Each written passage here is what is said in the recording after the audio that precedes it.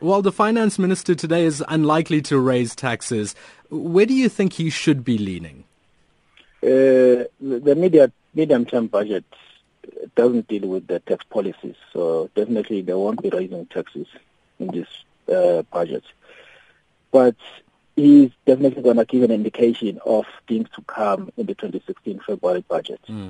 So one has to look at what is out there already in the public. And we know that the Davis Committee has already indicated in their proposals, even though they are not final as yet, but they have indicated that there is a scope for government to increase taxes in your capital gains tax, in your personal income taxes, as well as indirect taxes, which is your fuel levies and VAT. So we'll expect that in the future we'll have increases in those areas. Would that be enough to fund some of the calls from the students for free education in South Africa? There's so many things that require government funding. So, I mean, the bill for the salaries for the government employees is one of them.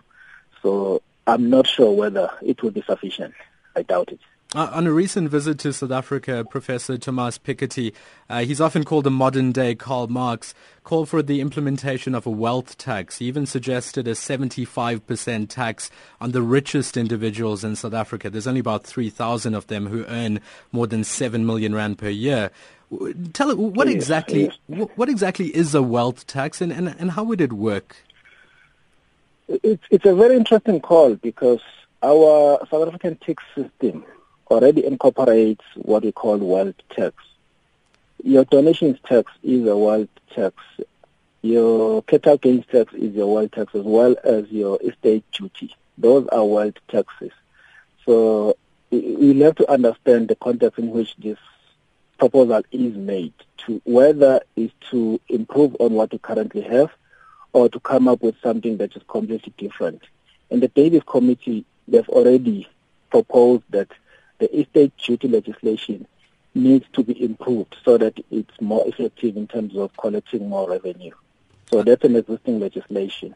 And the CGT also, we have it. So maybe they will make changes to increase the rate there. Alex Gwala, but I'm not sure whether the completely new taxes will come through.